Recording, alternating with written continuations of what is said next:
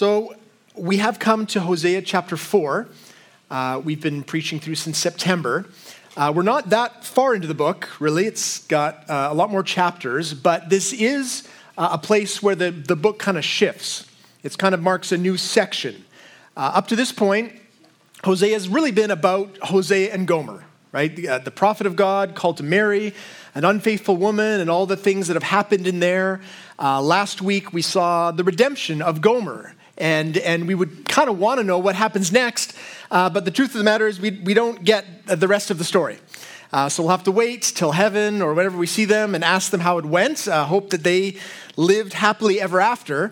But while their relationship is kind of no longer the focus of the book, the meaning of the message, the meaning of their relationship still is the focus. The whole point was that God's prophet would marry an unfaithful woman and demonstrate what it looks like to love someone that way, because that's how God loves us in our unfaithfulness, and that's going to continue. The only difference is that instead of God speaking kind of through the whole relationship, like as a picture, kind of like a living parable, now he's going to speak directly through his prophet Isaiah, just like he does through Isaiah. Did I say Hosea? Hosea, they rhyme, sort of. He's going to speak in the way that he's spoken many times before, right? Through Ezekiel, there's a man on the ground saying, "Thus saith the Lord," speaking on behalf of God. And you need to know that the words that we're going to hear in the following chapters are not really light and fluffy words. Not many of the prophets, frankly, are light and fluffy. We're going to follow Hosea as he takes us into some deep dives into the reality of sin, into the fallout that comes from abandoning God. We will come back up to the surface to bask in the grace and mercy of God. Certainly that is then. But primarily, this book is about the reality and the consequences of sin. Now, you might be thinking, if you've been with us since September, you might be thinking, I thought that's what we were already doing. Because there's already been a lot of talk in the book of Hosea about sin. You might think, I think I get the purpose, like the main message of the book, I think I get it. Okay, we're unfaithful, God is faithful. We are wretched sinners. He is full of grace. We are idolaters. He is perfect in love. We desperately need Jesus. I think I get it. Why do we need to keep focusing on sin like over and over and over again? And the short answer is because God focuses on sin over and over and over again. And so if we were to do something different, and we could, right? We could just kind of pick and choose the passages we want each Sunday, try and have a nice mix, right? Nice little hard passage, then a nice soft one, and kind of make us all feel good. But that would be editing the Word of God. That would be filtering kind of these books of the Bible through what we think we need. And the truth of the matter is we're not really great about figuring out what we actually need. So what we find in the Bible is God's Word as He reveals it. And what we see in the Bible is that those who teach faithfully, they give it all. So, for example, Paul, in speaking to the Ephesian church, he says this to them in Acts 20:27. He's going to leave them, but he says, "For I did not shrink from declaring the whole counsel of God." He's saying, I give you everything that you needed, hard and soft, because he loved them, because he knew they needed the whole thing, not selections from God's counsel, but the whole thing. And the same thing is true of us. We don't need parts of Scripture. We need the whole thing in the way that God has delivered it to us. And frankly, we don't need a lot more soft words. Soft words tend to result in a soft people. We need strong words. We need sharp words at times to chisel away at the hardness of our hearts so that we would actually be shaped into the image of Christ, so that we would experience the transforming power of God in our lives. So that's exactly what we find in the book of Hosea, and so that's what we're going to dive into yet again today. We're doing verses 1 to 9, but we're going to start with verses 1 to 3. So here's the beginning of God's word to us this morning. This is God speaking to his people. He says, "Hear the word of the Lord, O children of Israel. For the Lord has a controversy with the inhabitants of the land. There is no faithfulness or steadfast love, and no knowledge of God in the land. There is swearing, lying, murder, stealing, and committing adultery. They break all bounds, and bloodshed follows bloodshed. Therefore the land mourns, and all who dwell in it languish, and also the beasts of the field and the birds of the heavens, and even the fish of the sea are taken away." So we'll stop there for now. We just have 2 points today. And both of them have to do with the impact of abandoning God. What happens to a people? And the second point is going to have to do with what happens to a leadership when they abandon God. So here's our first point. Without a heart for God, human beings languish. Languish. We're going to see this language in the text of just decaying and falling apart. If you have a Bible in front of you, you might notice that there is kind of a subheading for this section, just above the first verse of the chapter. These headings are not they're not given by God. They were added later, so they're not divinely inspired, but sometimes they're helpful. So this one in my Bible says, "The Lord accuses Israel." That's this section. God accusing Israel. Now, accusations, we kind of know that they're not a casual thing that you do. Like if you want to talk to someone about something that, you think is wrong in their lives, if you're accusing them, you're not gently, casually mentioning something that they should maybe pay attention to. If you're accusing them, you're confronting them. You're coming right at them with this thing, and probably you're doing it because you know that they don't see it. Maybe they don't want to see it, but that they need to see it. This is the right application of when we use accusations rightly, it's usually in this context. One example, kind of a famous accusation, one of the most famous newspaper headlines probably ever comes from a French paper. In 1898, this headline was published by L'Aurore paper in Paris, and it just says, "J'accuse," which in French is, I accuse you. Maybe that was obvious, but that's the translation, right? And it was written by this man, Émile Zola, who I thought it was important we saw his picture because, man, he does not look happy. Can you imagine being accused by him? It's very intense. But this article was important. It was his accusation against the French government about the false imprisonment of a French military officer. He was writing to the president and to the government at large. This officer, his name was Dreyfus, he was convicted of being a spy. But the evidence for his conviction was very, very weak. And the real issue, according to Zola, and for many at the time, was that the officer was Jewish. And so this article was him confronting the entire government about their anti-Jewish attitudes and the anti-Jewish sentiment that was growing in France at the time. It wasn't something that the government leaders wanted to hear, but it was something they needed to hear. This is the same sense that we get from our text today. God is accusing Israel over areas of sin that they don't see clearly, they don't want to see it clearly, but they need to see it clearly. And that's what we get in verse 1. Verse 1 again, God says, "Hear the word of the Lord, O children of Israel, for the Lord has a controversy with the inhabitants of the land." That word controversy is basically him saying, look, God has a beef with you. There's an issue that you need to attend to. God has a problem with you. And so what are the accusations? What are the problems that God lists? First, he gives a list of the key things that are missing from Israel in an internal way, right? No faithfulness, no steadfast love, no knowledge of God. These are all internal qualities that when you take them together, it gives the impression they're very hard-hearted. Like they don't have a heart for God.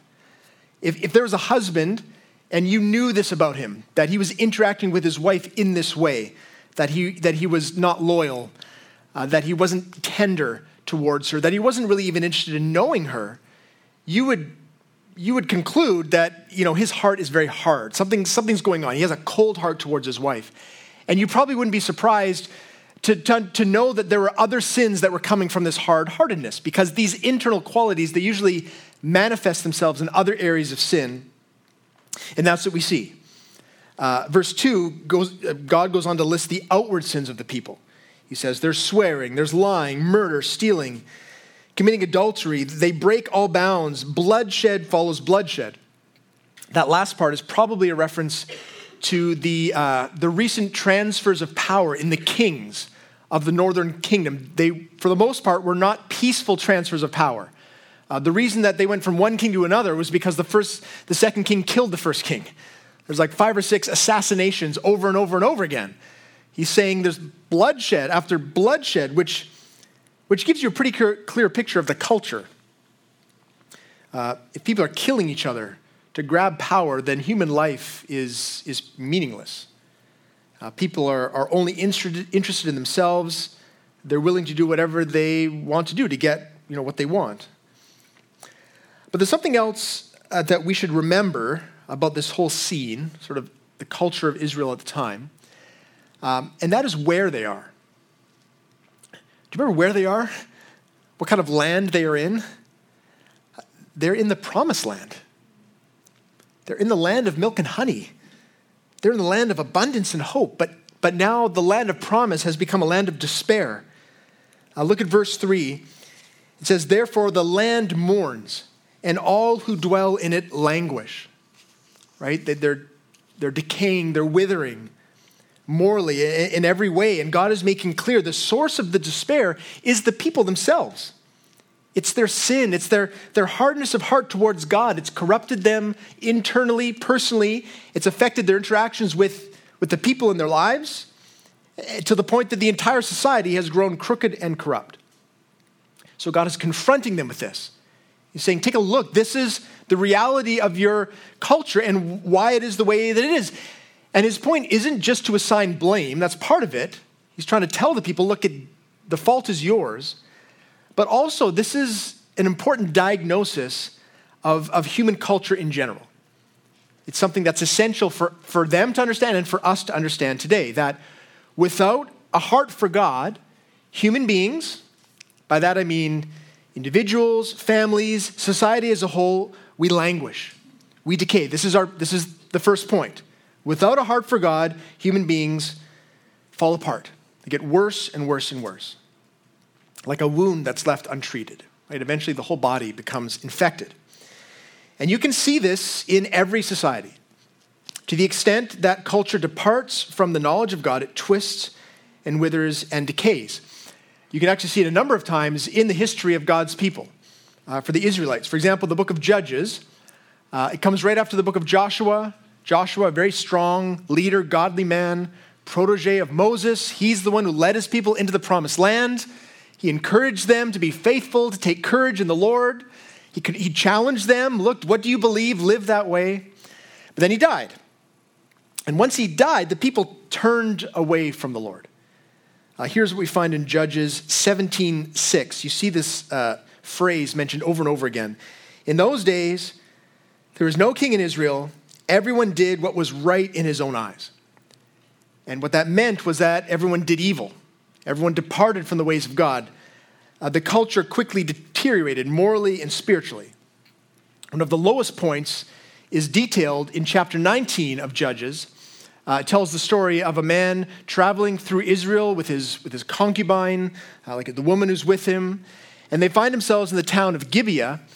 And usually when you're traveling, you would expect a hospitality. That's what you're supposed to do. You're to go and welcome in travelers, give them a meal, give them a place to stay. But so wretched was the culture at the time that the men of the town came and they wanted to abuse this man. And he, being so wretched, he gave them the concubine, gave him the woman. And they abused her all night. They raped her, they violated her, they beat her to the point that she died. They murdered her, and he comes out in the morning, he doesn't even care. And when the people of Israel hear about this, they're shocked. Look at the response, Judges 19:30. Such a thing, they say, has never happened or been seen from the day that the people of Israel came up out of the land of Egypt until this day. Consider it, take counsel and speak. They're saying we can't believe, in a sense, where our culture has come. From the time out of Egypt into the promised land, full of faith, full of righteousness, close with the Lord, to now, when this is how we treat each other. Society decays without a heart for God. And it's not just in the Bible. We see the same decay in our own society. I mean, you can see it everywhere. But just think, one example. Think of this recent civic elections. Right? What were some of the top items in terms of just our society? Violence on the streets and drug overdoses. Right? Not just in Vancouver. It's a problem throughout our province. This is the state of our society. Things are not getting better. Another good metric to use is just talk to teachers. If you talk to a teacher who's retiring, just ask them, your class 30 years ago when you started, compared to your class now, what do you think? Are things getting better or are things getting worse? I guarantee you the teachers will say, it doesn't seem like things are getting better. Respect for authority, moral decency, mental and emotional stability, it's getting worse, and it's no coincidence, is my point, that all of this has been happening as we've pushed farther and farther away, not just from biblical ideals, but from a real knowledge of God. Because this is the pattern that we see in the Bible for all of human history.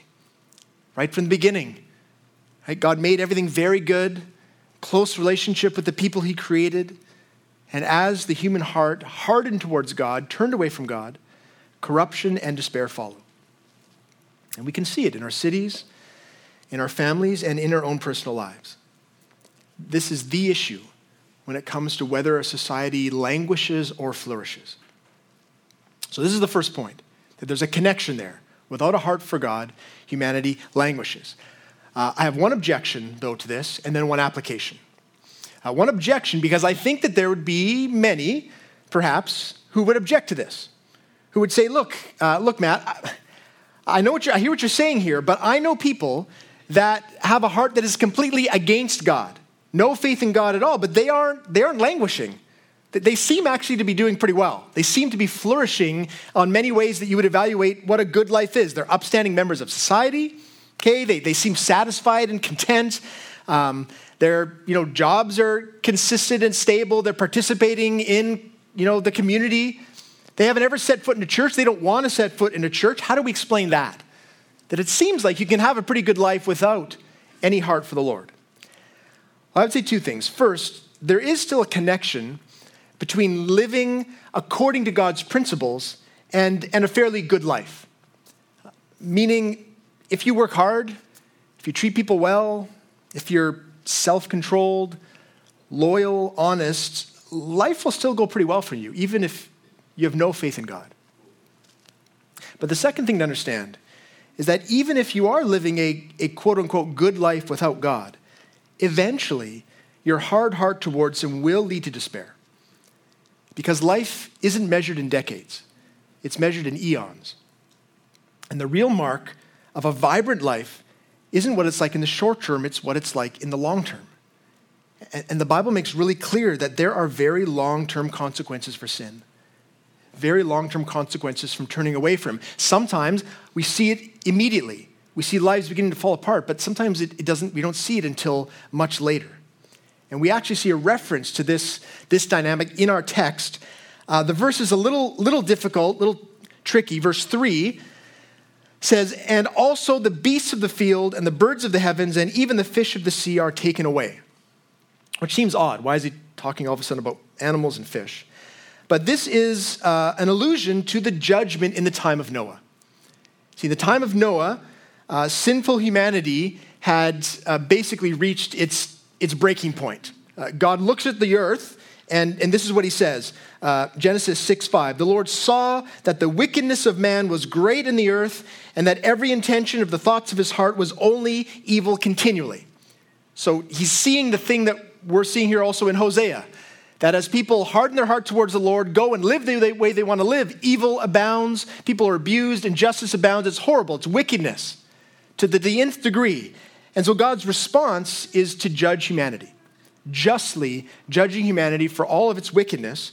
And so he cleanses the world by ridding it of all of the human beings, but also all the animals except the fish, because it was a flood, right? Fish live in water. Okay, but look at this. In our text, it alludes to a coming judgment that will be even more complete. When Jesus returns, the judgment will be more complete because it says here, even the fish of the sea will be taken away. So the idea is that this judgment will be more full, more final than the one in the time of Noah. So what it's saying here is that we may not see the full effects of abandoning God right now, but we will definitely see it later.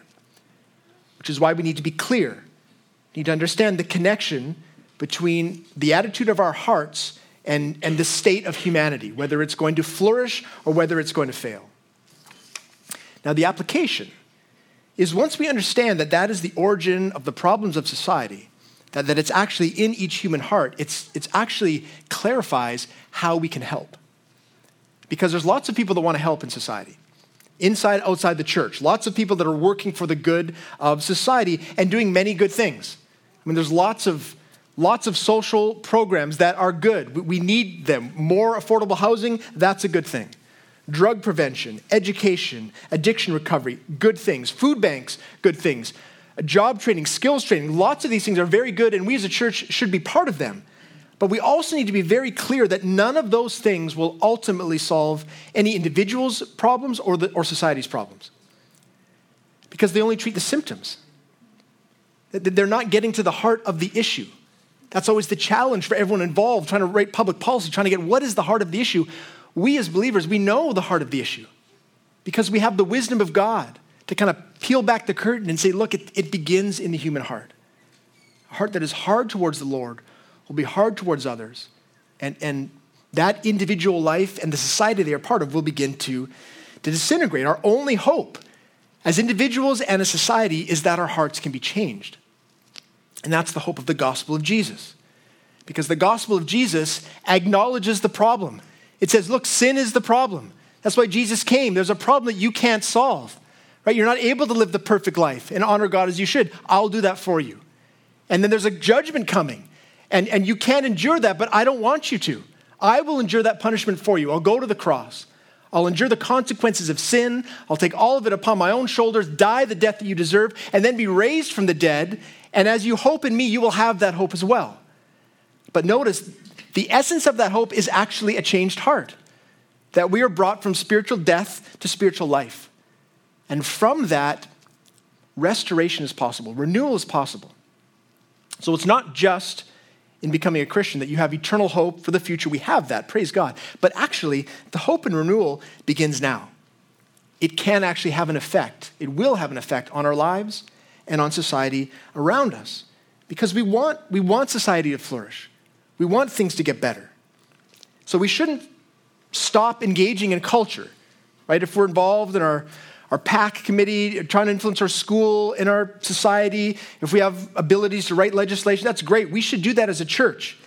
But we should also be very clear on what it actually means to be the church, which is to bring the hope of the gospel, to do the thing that Jesus said that we should do, to tell everyone about him, to baptize people in the name of the Father, Son, and Holy Spirit. So for us personally, to take this and apply it, I think we should think on a smaller scale. I mean, it is good to see big picture, that this impacts society. But really the question is, do we know someone who is languishing in some way? Do we know someone who is struggling? Do they know the Lord? Is there an opportunity for us to care for them practically, but also to speak the words of hope of the gospel into their lives?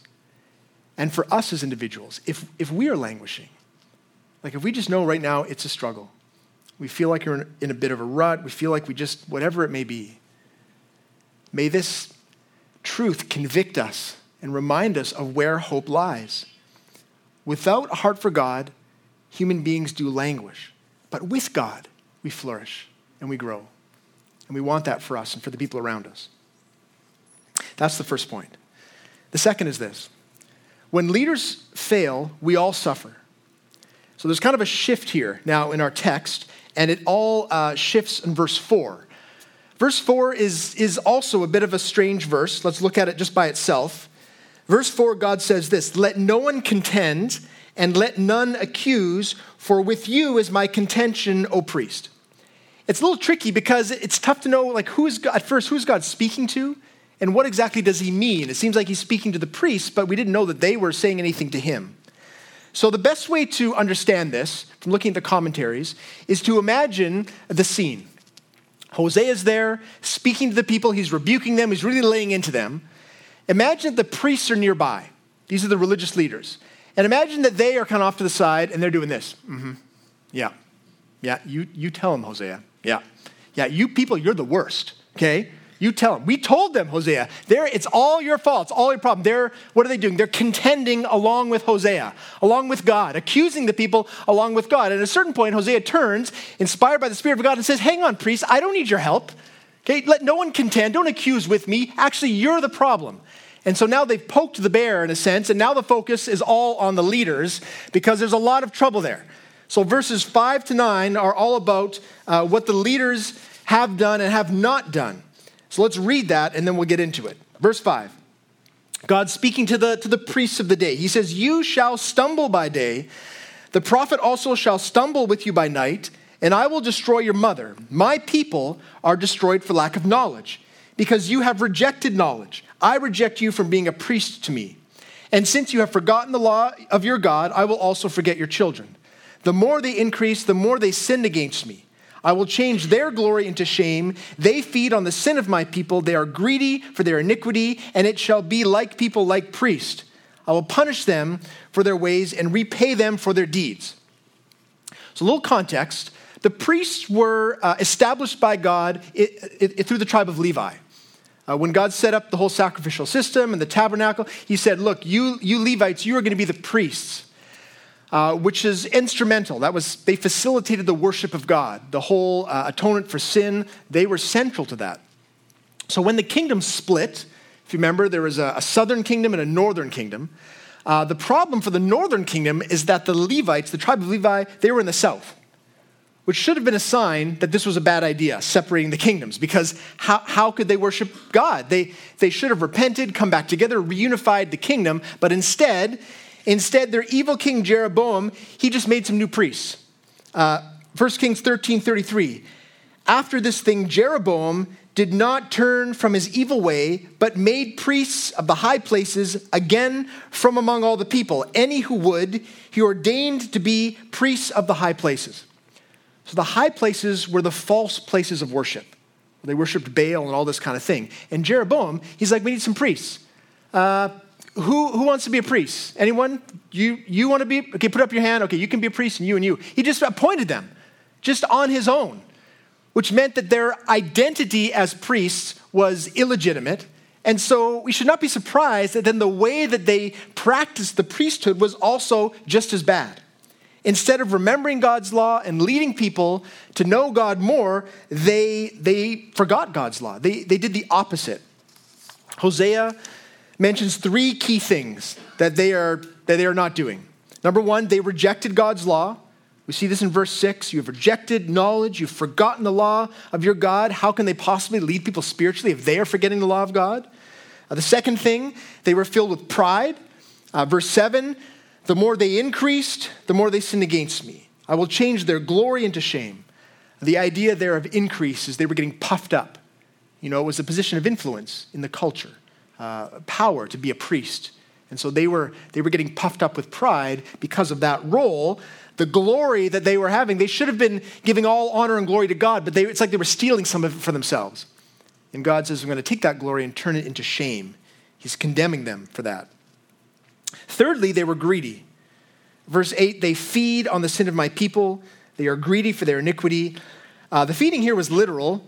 The priests actually got their food from a portion of whatever animals were given for sacrifice.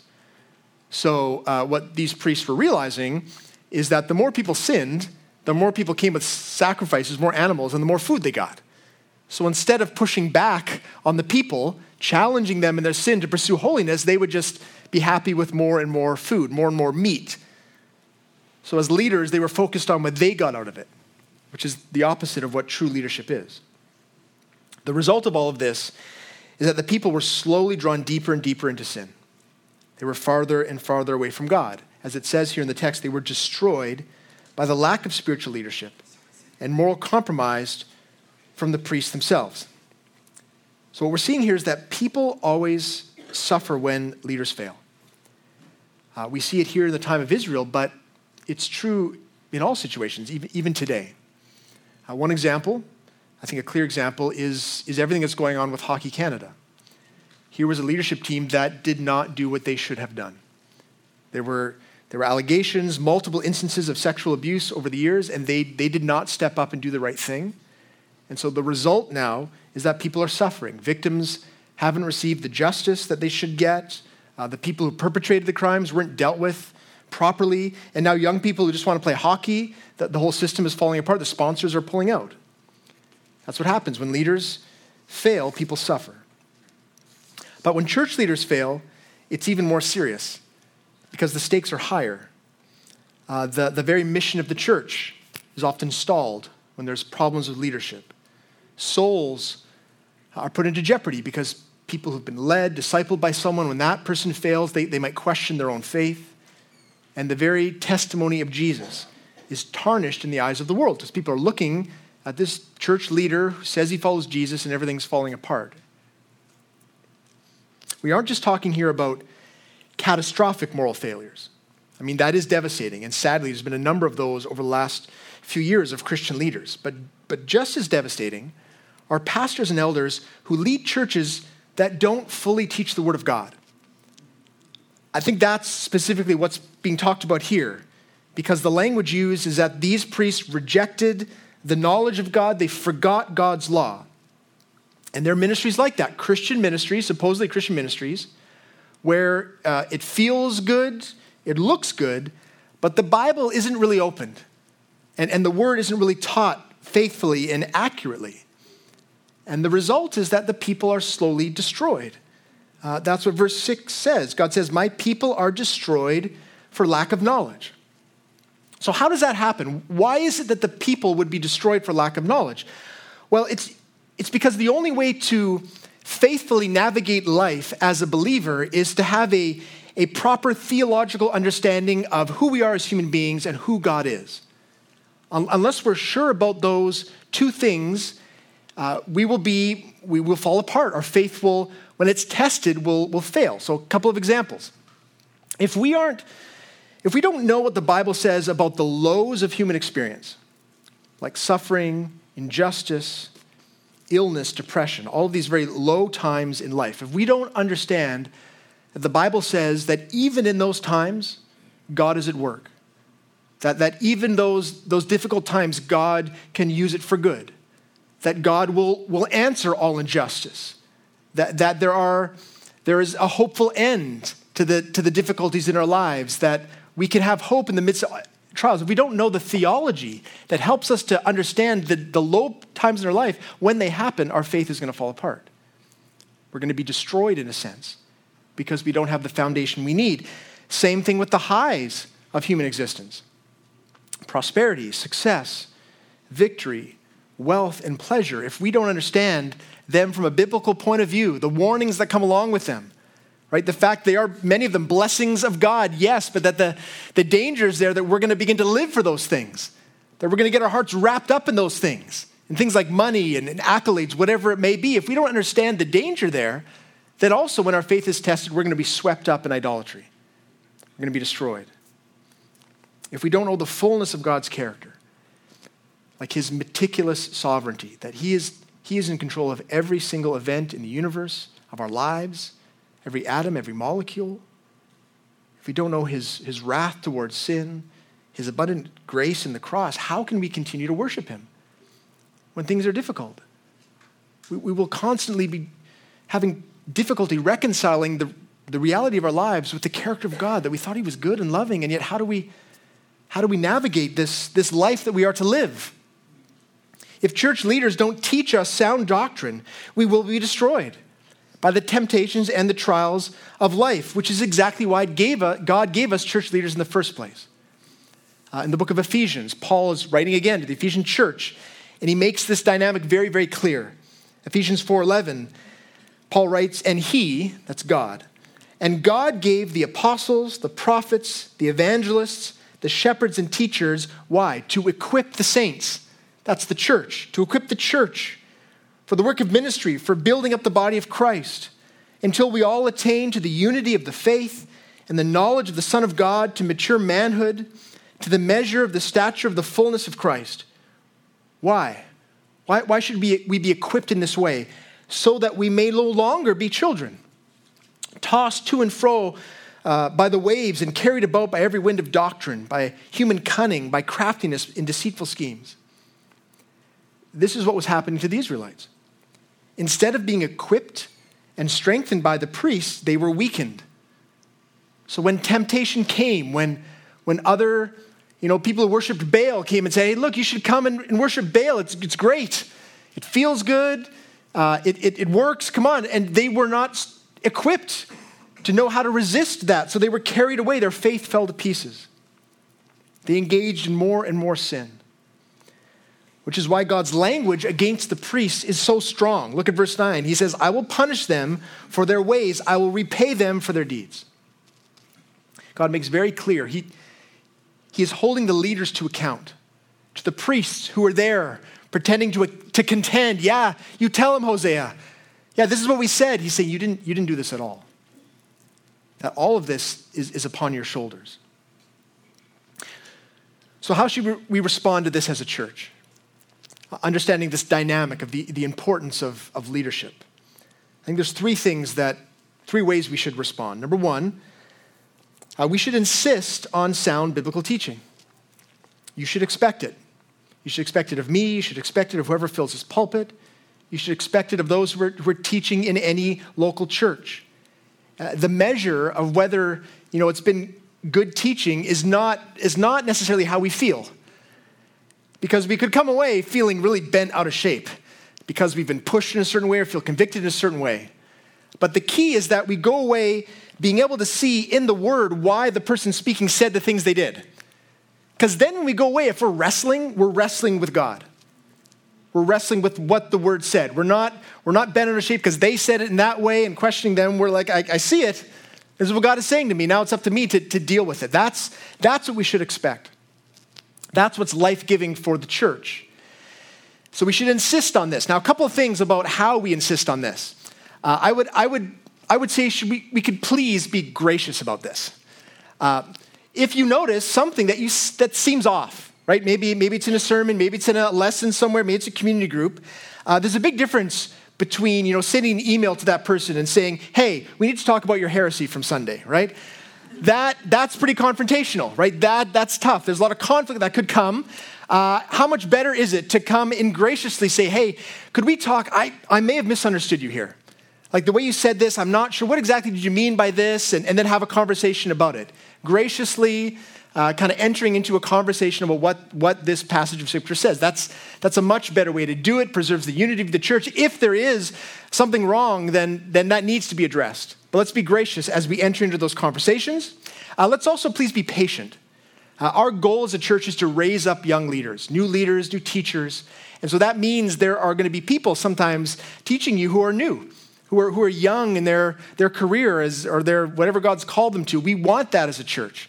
We want to raise up new leaders so they can lead more community groups, more Bible studies, maybe plant other churches. And so there are going to be times when there's someone who is inexperienced but growing. We need to be patient with that as well. And lastly, we need to just be receptive. I think the best way to encourage strong biblical teaching and solid leadership is just to receive it with humility and actually submit to it, to live in light of it. That's how a church grows in strength, that we all are just committed to this. No, we want to hear what God has to say. Even if it's hard, even if it's difficult, we want to wrestle with it together, and we will collectively submit to the authority, not of the person speaking, but of the Word of God. So that's the first thing. Every local church, every church membership should insist on sound biblical teaching. Secondly, though, we need to take responsibility for our own knowledge. Verse 9 is interesting. God says, and it shall be like people, like priests. So what it's saying here is the people were punished. They were held to account because they followed the priests into sin. What God is saying here is that, yes, the priests, elsewhere it says the leaders will be judged more strictly. And God is clearly having at the priests. They're the ones in charge. But he's still holding the people to account. They should have known better. That they should have been faithful even in the midst of corrupt leadership. And the same is true for us. It's not enough for us just to blame the church or blame our parents or blame our youth leaders because of our lack of spiritual growth. Ultimately, it's up to us. And the good news is we have everything that we need, each one of us, in the Word of God, in the Spirit of God, in Jesus himself. So we hope to be a part of a church that's strong and we're being taught well, but even if we're not, we can be faithful. Third thing is just that we need to pray for our leaders. Okay, I know many of you pray for us as an elder team, as a staff team. I really appreciate that and would just invite more of it. Please continue to pray for our humility. Pray for our pursuing holiness and steadfastness. Our goal is to have a real stability of leadership, a continued sense of leadership. We don't want to be one of those churches that is stalled with conflict, with drama, with moral failings. And so we need your prayers. We really need the grace of God upon our lives to persevere in that. But really, this is the same for all of us, right? We all want this for ourselves. We should want this steadfastness, this faithfulness. And we need God's mercy for it to come to pass. What this text is telling us is that it really comes down to our hearts, right? The hearts of the people, the hearts of the leaders. And that means that we really should be pressing into the power of God, because he's the only one who can change our hearts. He's the only one that can bring about a sense of growth, of affection for the Lord, of conviction about sin. So I'm going to end just by praying for that for us, that we would want that heart and pursue that kind of a heart, and that then we would flourish in the way God wants for us. So let's pray together. Lord God, I do pray for us in this way.